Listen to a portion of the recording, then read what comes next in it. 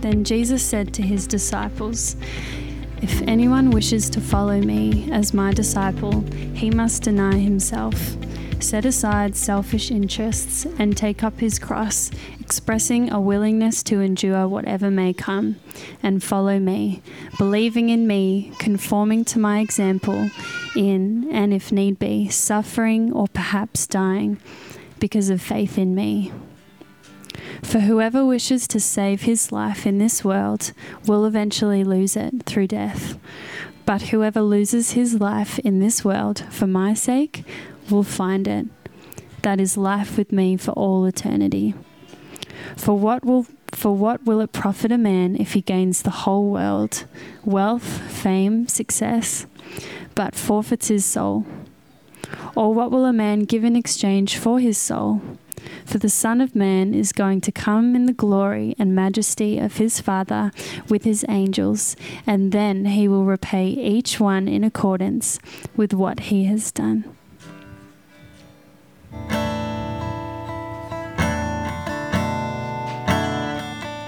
Here we are, the rest of us. I always find it funny, the kids go and then it just feels like we just get stripped down to nothing. But anyway,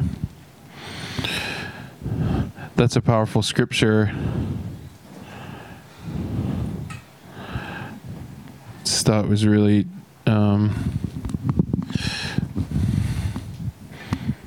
yeah. Do you know what today is? Does anyone know what today is? Palm Sunday. That's his birthday. On Palm Sunday, yeah. I said to Brad, it's Palm Sunday. I say it to him every year, and he's like, the Australians don't really do the old Palm Sunday.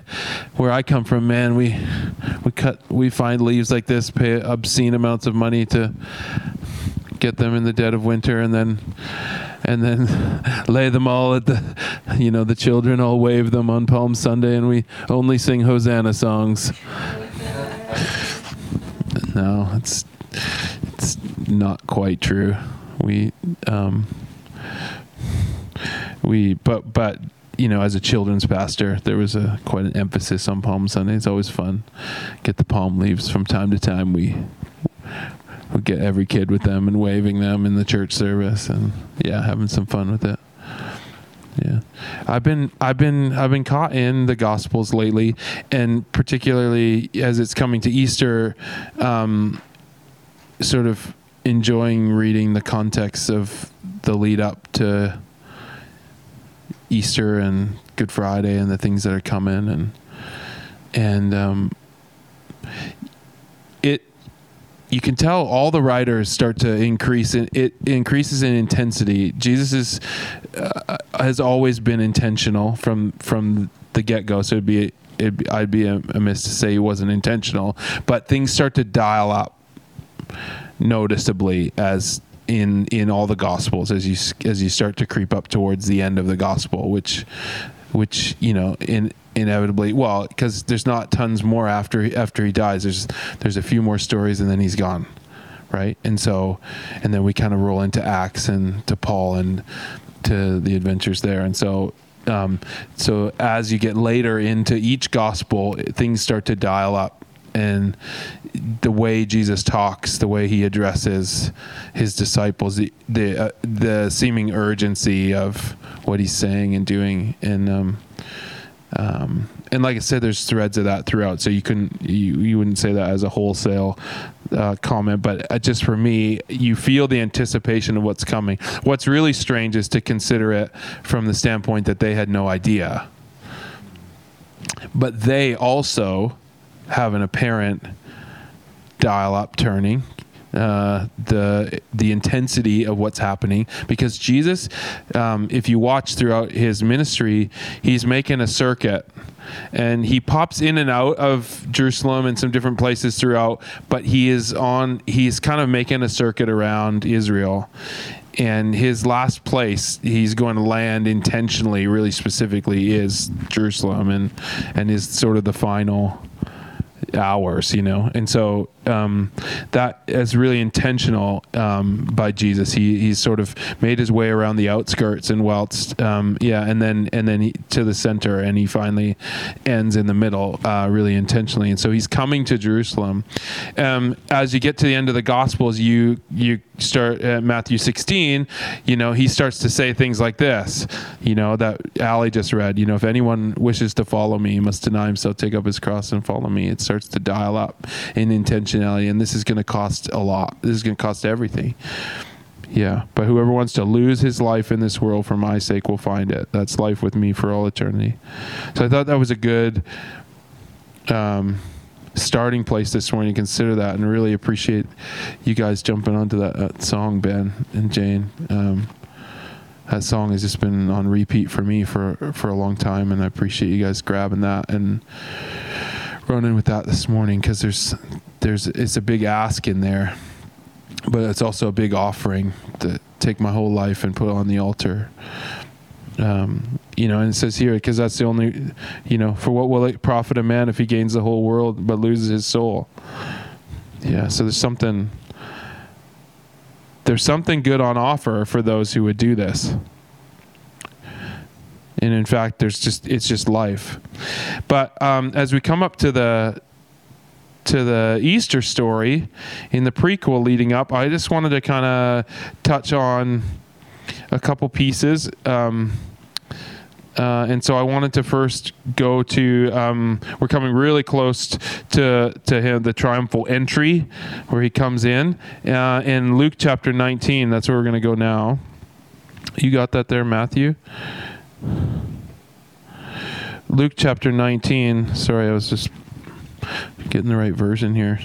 Let's do it in the, we'll do it in the Amplified.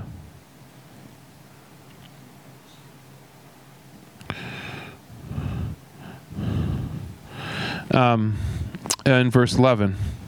So Luke 19, verse 11. While they were listening, there we go. While they were listening to these things, Jesus went to tell a parable because he was near Jerusalem. And they assumed that the kingdom of God was going to appear immediately as soon as he reached the city. So these are our clues that things were dialing up even for them. The disciples and the people who are with him are thinking the kingdom's coming because he's been saying it. I'm going to come. I'm going to come and save, actually.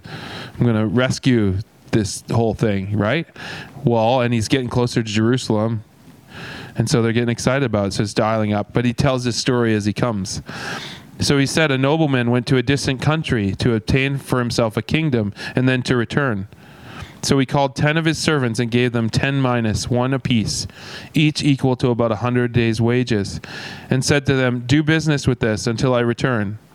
But his citizens, the residents of his new kingdom, hated him and sent a delegation after him, saying, we don't want this man to be king over us.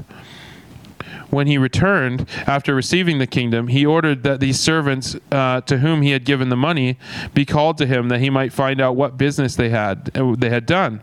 So the first one came before him and said, Lord, your mina has made 10 more minas.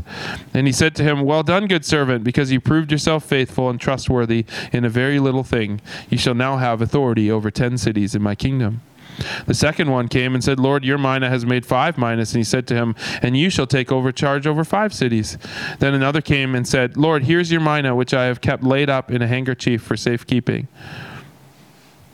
I was always afraid of you because you're a stern man. You pick up what you did not lay down, and you reap what you do not sow. He said to the servant, I will judge and condemn you by your own words, you worthless servant. Did you really know that I was a stern man, picking up what I did not lay down and reaping what I did not sow?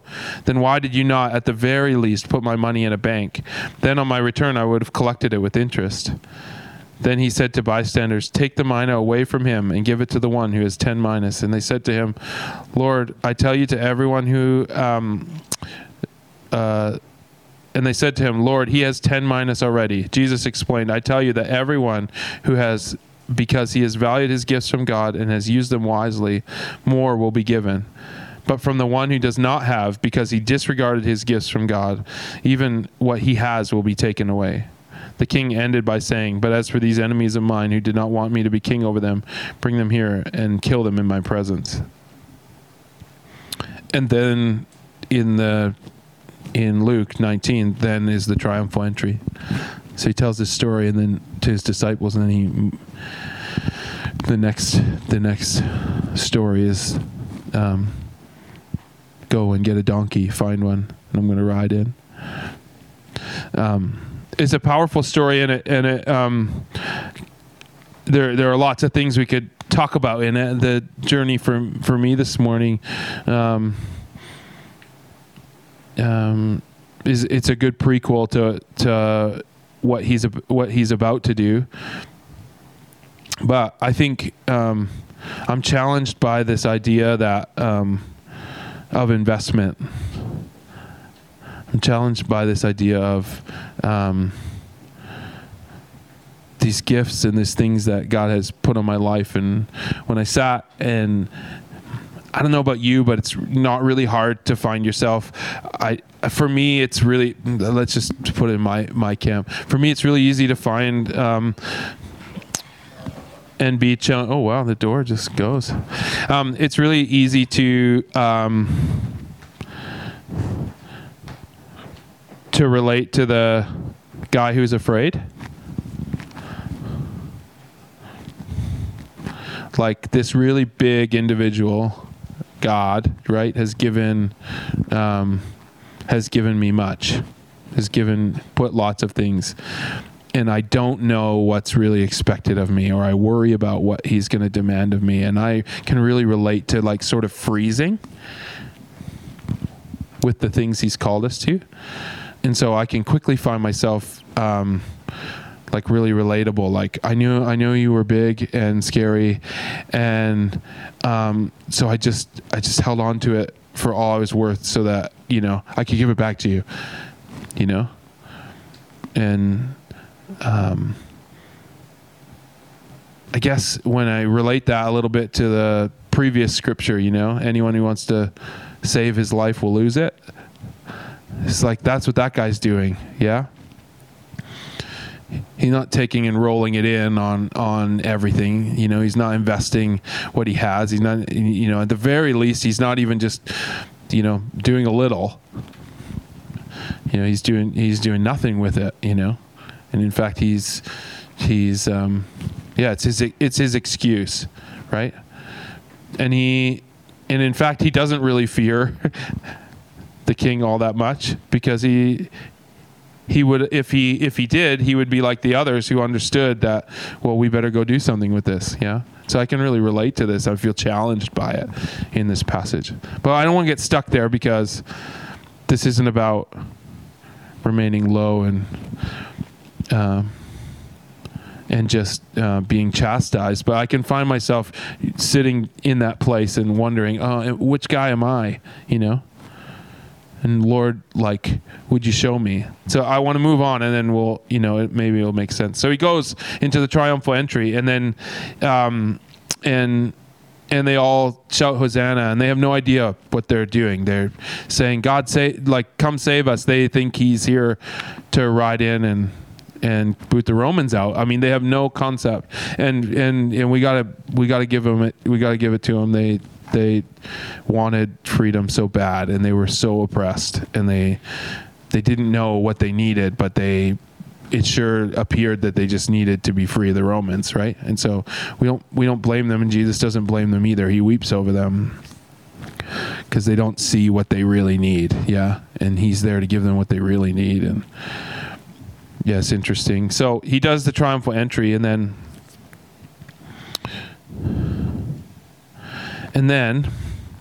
this is the funny part. Then in two of the Gospels, so we're gonna go to Mark. In Matthew and Mark, it's more succinct in Mark. In two of the Gospels, he does this really strange thing. So he comes in, they celebrate him, it's getting late, so he goes and stays the night somewhere. And it says in Mark chapter 11, verse 12. Is that what you got there, Matthew? Yeah. Mark chapter 11, verse 12. Let's just read it in the Message, because it's just interesting. Let's just read it in the Message because it's a story. Mark chapter 11, verse 12. Can we do that? As they left Bethany the next day, he was hungry. Off in the distance, he saw a fig tree in full leaf, and he came up to it expecting to find something for breakfast, but he found nothing but fig leaves. It wasn't yet the season for figs. And so he addressed the tree. No one is going to eat fruit from you ever again. And his disciples overheard him.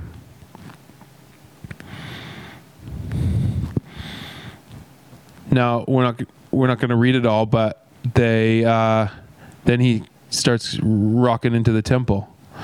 He starts throwing over the money changers, and he said, "Hey, you've made my house a robbers." And I was struck. I'm just reading the Gospels, and I'm just seeing the dial up, and then there's this weird story of the fig tree right in the middle. And Jesus acts super weird. In Matthew, he curses the tree, and it withers right there. In Mark, they come later, and in verse 27. Sorry, not even verse 27. Where is it? Did you find it? Oh, yeah, there it is. The previous day, 22. Previous day, they said to him, "Rabbi, look, the tree you cursed is shriveled up." Jesus was a matter of fact. Embrace this, God life. Really embrace it. And nothing will be too much for you, he said. This mountain... Keep going. For instance, just say, "Go jump in the lake." No shuffling or shilly-shallying. Shilly-shallying. Or dilly-dallying, said the Amplified. And it's as good as done. That's why I urge you to pray for absolutely everything, ranging from small to large. Include everything as you embrace this God life. And you'll get God's everything. And when you assume the posture of prayer, remember that it's not all asking. If you have anything against someone, forgive. Only then your Heavenly Father will be inclined to also wipe your slate clean.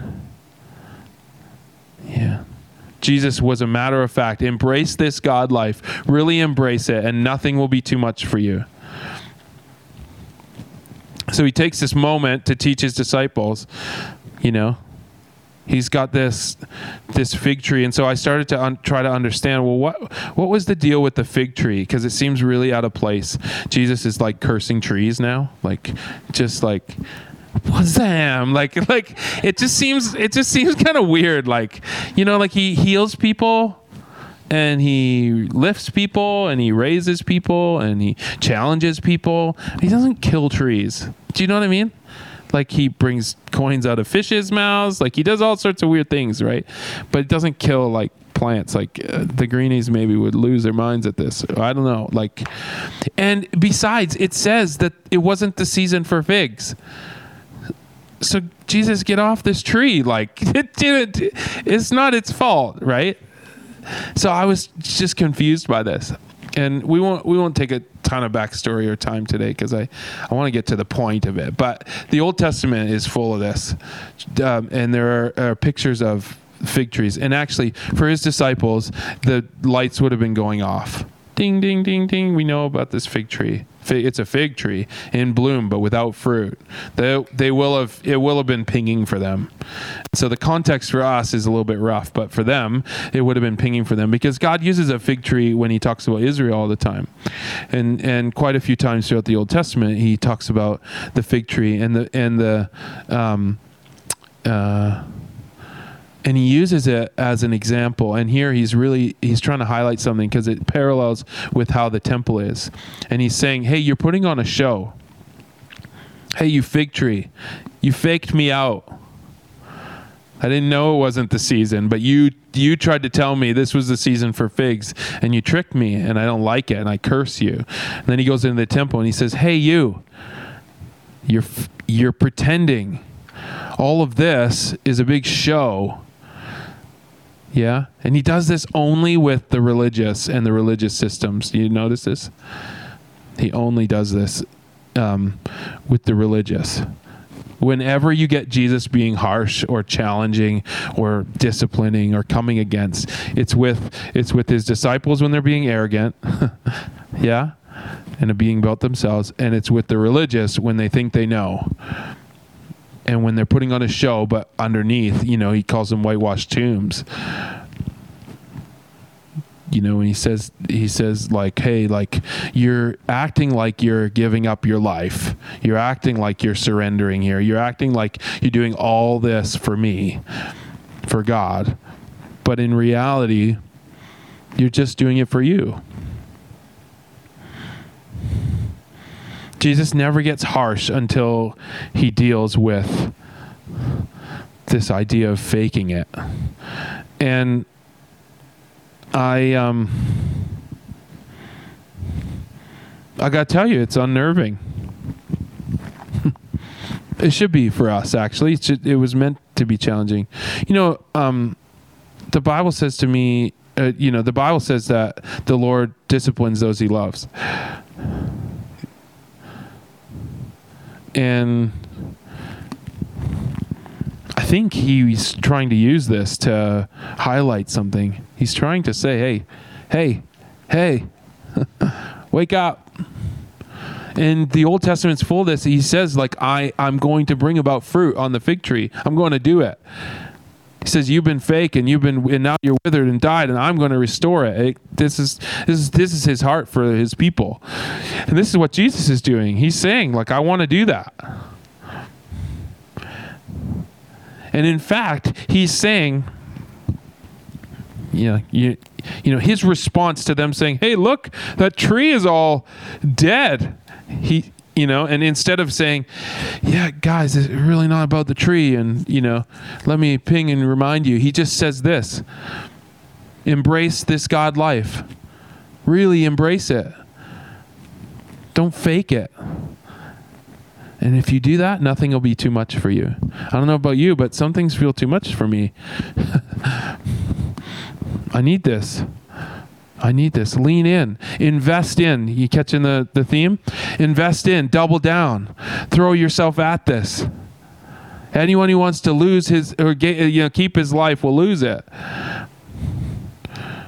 Throw yourself at this. Really embrace it. Nothing will be too much for you. This mountain, for instance, you'll say, just go jump. Yeah? In the lake. No shuffling or hemming or hawing. And it's as good as done. That's why I urge you, he says, to pray for absolutely everything, ranging from small to large. Whew. Then I began to think about this, and I was just like, man, I think it's really fascinating that God wants to do this with me. I think it's really fascinating that God wants to do this with us. And so I began to chase the Lord, and I began to say, are you doing this? Am I the fig tree? And it's like he took me on a journey of just like going, Curtis, it's not about this isn't about one thing. I'm not here to kill you like the fig tree, because I can feel that fear of the Lord. Like, he's going to look at my life and go, I'm not doing enough. And I'm going to die like the fig tree. Do you know what I mean? But I feel this and he's just like, and so when I'm sitting with him on this, I'm like, he's like, no, like, let's talk about the fruit. Let's talk about a life chosen to follow me. And I feel him saying to me, I felt him take me on a journey back through my life. I've created you and I've made you and I've taken you places and I've done things and you followed me. And he began to just encourage me with my story, which I was super thankful for. And then he showed me this family, and he was like, this whole family is leaning in towards me. And I'm doing a thing in this family. This family is investing in me. Yeah. And it starts by putting it in the bank so it gains interest. And for some of us, that's where we are. It's just time to take our life and say, you know what? I'm going to roll it in. At least I'm going to try to hand it to him. Yeah. There are examples of us who have rolled it all in. I'm looking at you and Brad and others who have rolled it all in. I'm reminded of my own story when he said, would you roll it in? Come to Australia, do this thing. Yeah, but even before that, he reminded me of different places in my life, different stages. I remember when basically in the first years that I knew Brad, he said to me, would you roll in a year? Would you take your year? Just double down on me.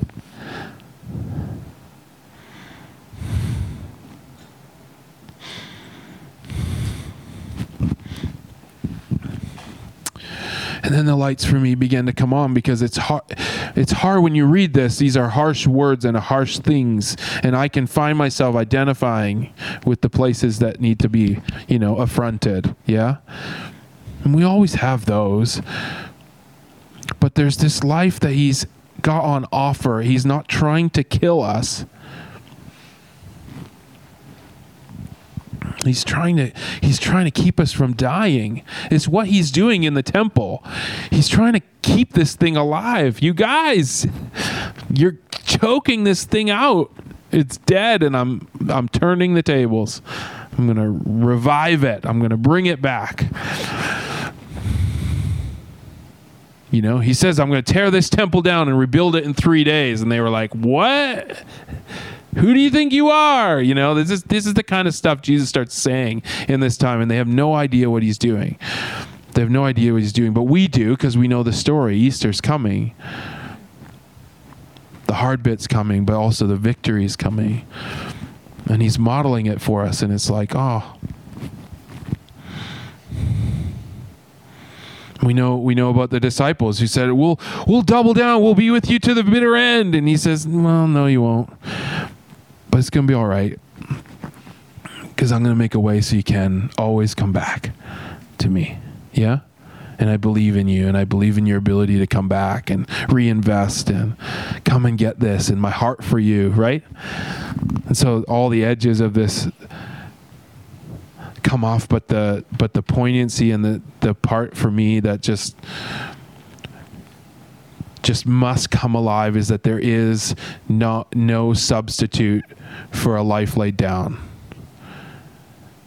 He's not fooled by the show, by my words. I can't do better, be better to get there. Yeah, and in fact, yeah. But there's such a gift on offer when we would recognize that, humbly receive what he's doing for us.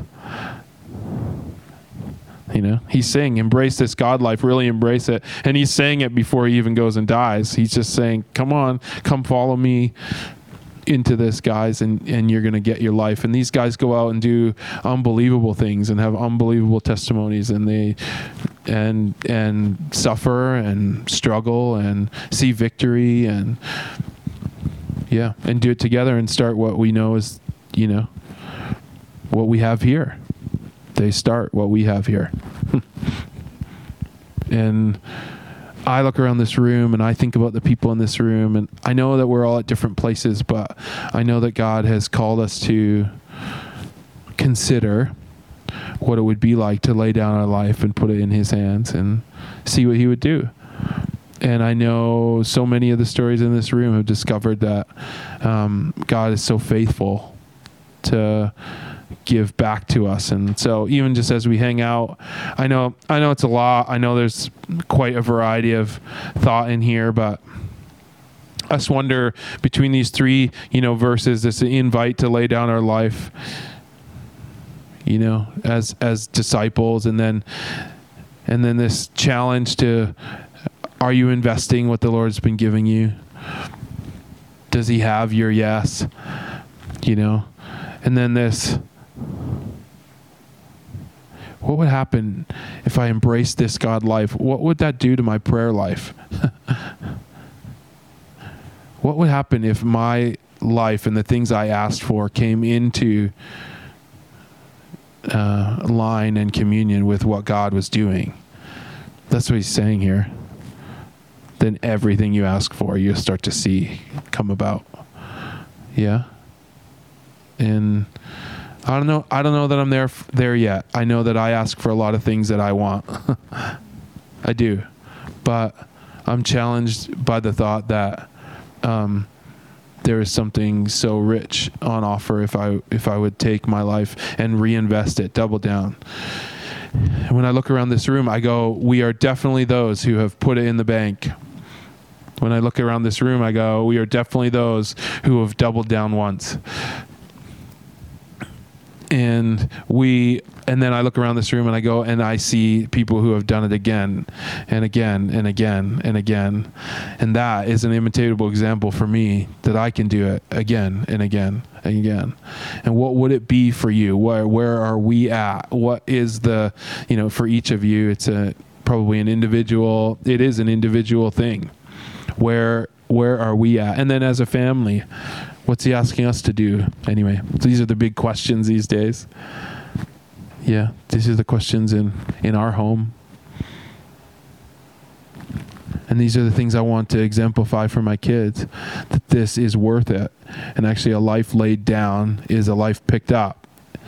Yeah, my life laid down is real life. And there's nothing more life-giving than that, yeah? Anyway.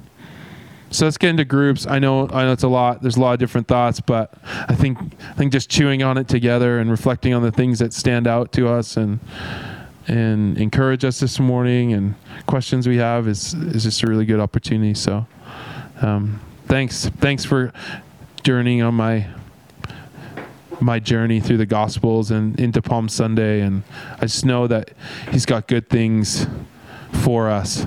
Yeah, as we learn to double down. I care deeply about where you went with this. I'm just so thankful.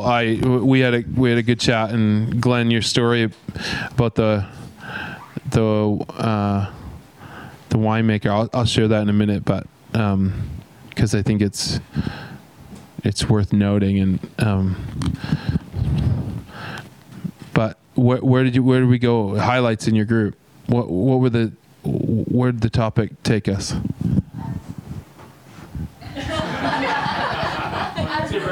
I suggest sharing some gold. I think we should take the gold for it. Yeah. I think I was just following up on what everyone else was really talking about, which was that it's real. Giving everything seems very hard. Right. And then a few people shared that, that we feel more comfortable, or we feel that is for them today is giving one thing, that one decision, that whatever it might be, and might be doing a nice thing for somebody, or trying to make the right decision in the time you're at. And then I was just sharing that's really all we can do, is that because trying to give everything at once, we can't actually comprehend what that is. I can't. I don't know what is that, because it's easy to say, I'll give you everything, but I don't, like how do you actually perceive what that is, everything? Because it's so much. Yeah. But what we do have the ability of is every moment, every decision, every interaction, every decision-making time is to give that to Him. And then as we do that gives us the courage, ability, understanding, connection to be able to take that next step of whatever that giving everything looks like. That's good. And we're just saying quickly that He doesn't give us things that we can't cope with, that we can't deal with. He'll, Yeah, so giving everything is really practical because it's each thing as it comes up. It sounds too much. Because we can't get our head around the everything. We can't decide everything at once. Sure. Yeah. It's good. Is anybody cold, or is it just me? Is it freezing? The thing is right there, Jane. Yeah. I'm just sitting in it, and I'm like, oh, this is icy. Okay. This is icy now. just people just talk. This is just our family, right? I know there's a microphone, but it's just literally for the benefit of the people online. And yeah, it's good. Yeah, I don't know. Bring it here. I'll do it. It's okay. Well, it's a bit difficult. No, it just acts funny.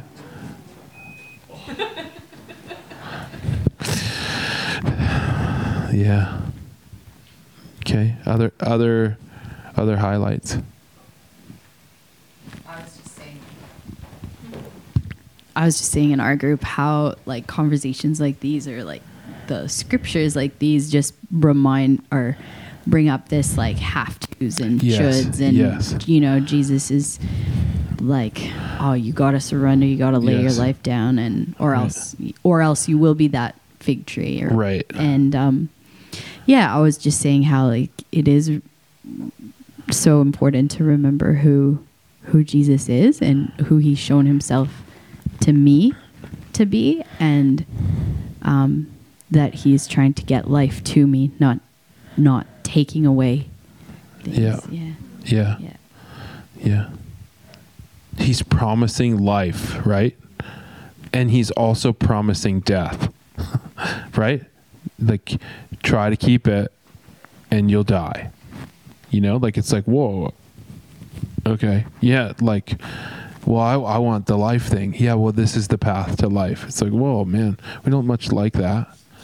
Yeah. I was hearing somebody talking about, and we were sharing in our group, I was hearing somebody talk about even like suffering a couple weeks ago, and they were just saying like there's no religion in the world that values suffering, like that values it as a giver of life sort of thing, like everyone's trying to overcome or suffering is but nobody uses suffering to breathe life into you, and that there's purpose in suffering, let's put it that way. And Glenn was sharing in his story, he's sharing about a documentary of a guy doing a winemaker in the vineyards. I think we've heard some of this before, but and when they had these vines or whatever, there's these drought years where they're not allowed to water the vines. We can't water them, and it's like, why? Like they'll struggle to grow. And he's like, and then the line he literally uses is, they have to suffer, so their roots go down deep. So they go find what they need. They must suffer to produce the best things, the fruit, you know, the figs, you know. And it was the thing that the Pharisees refused to do. They pretended to suffer, you know, they put a show on to try to get the thing, but their fruit didn't taste good to Jesus. He was like, this isn't real, this is fake, this isn't right, you know. And he's like, you know, he challenges that in them, that there's nothing real underneath, you know. And then he calls his disciples to like lay down their whole lives that they would find life. And it's like, this is the picture. It's why he, you know, he loves the imagery of the vines, you know, if you want to bear much fruit, you know. And then, you know, as he's sitting here within Janessa, your comments reminding me of like, you know, because I can sit there and feel like I'm not, maybe I look at my life and I go, well, what am I producing at the moment? And I can feel really heavy about that. And then I can be also reminded that he prunes those he loves, and he prunes me to produce more fruit. Yeah. So there's like suffering and there's pruning to get the best things out of me. Yeah. He's trying to get the best life to me and to the people around me. And yeah, anyway, this is some of the thoughts that got spun around. And what's he preparing us for? Why is he asking us to double down right now? It does feel that way, doesn't it? Does it feel that way to you in life at the moment? Come on, double down, invest deep. I don't know. It does feel that way to me at the moment. Yeah. Other things, highlights in the groups? I was just reminded, Curtis, like when you were talking about the coins and what each of them did with the coins, I think I got thinking about how the one guy that got given, extra because he did so well with his coins. I think sometimes I forget that what the real thing is, and I get caught up in the literal things of the parables. And it's like, if I'm doing really well with God, then I'll get good favor and I'll get lots of money, or my business will be successful, or I'll have, whatever, all of these things. And I think what I was reminded of was that that's the faking it, that's not the real thing. And I think I forget that. And, money comes and goes, businesses are successful and they're not successful. But what the parables show us is that really just he uses whatever is literal and whatever is in front of us, like whatever is relevant at the moment. He will tell a story in whatever. And to get us the real thing, to get us the real treasures, to get us the kingdom. And I think I'm just reminded of, yes, that's what I want. I want the real thing. And I think I get caught up sometimes in the literal stuff still, like, I'm good favor, look at all this, or I must be getting it wrong because our business is failing, or you know what I mean? But what if, like, really the business was never going to do well? Because that's not what it's about. It's about the richness that it gets to us, the real jewels, the kingdom things that just can't be taken away. I think that's so good, because I really think, he's used business and finance to teach us things and to bring us along. But even as we come into maturity, I think he does really want us to see us look beyond those things, like you're saying, like to the actual kingdom value. Yeah. And what is the kingdom value he's put in you? Yeah. It's probably not cash, right? Like, but he'll use that because we value it so highly, right? So he'll use it, and where cash isn't valued, he'll use what's valued. Yeah.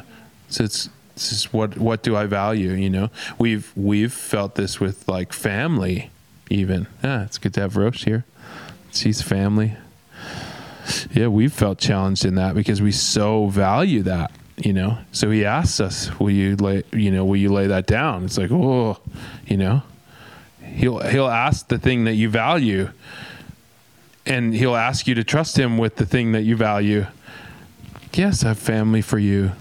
Yes, I have provision for you. Will you trust me with it?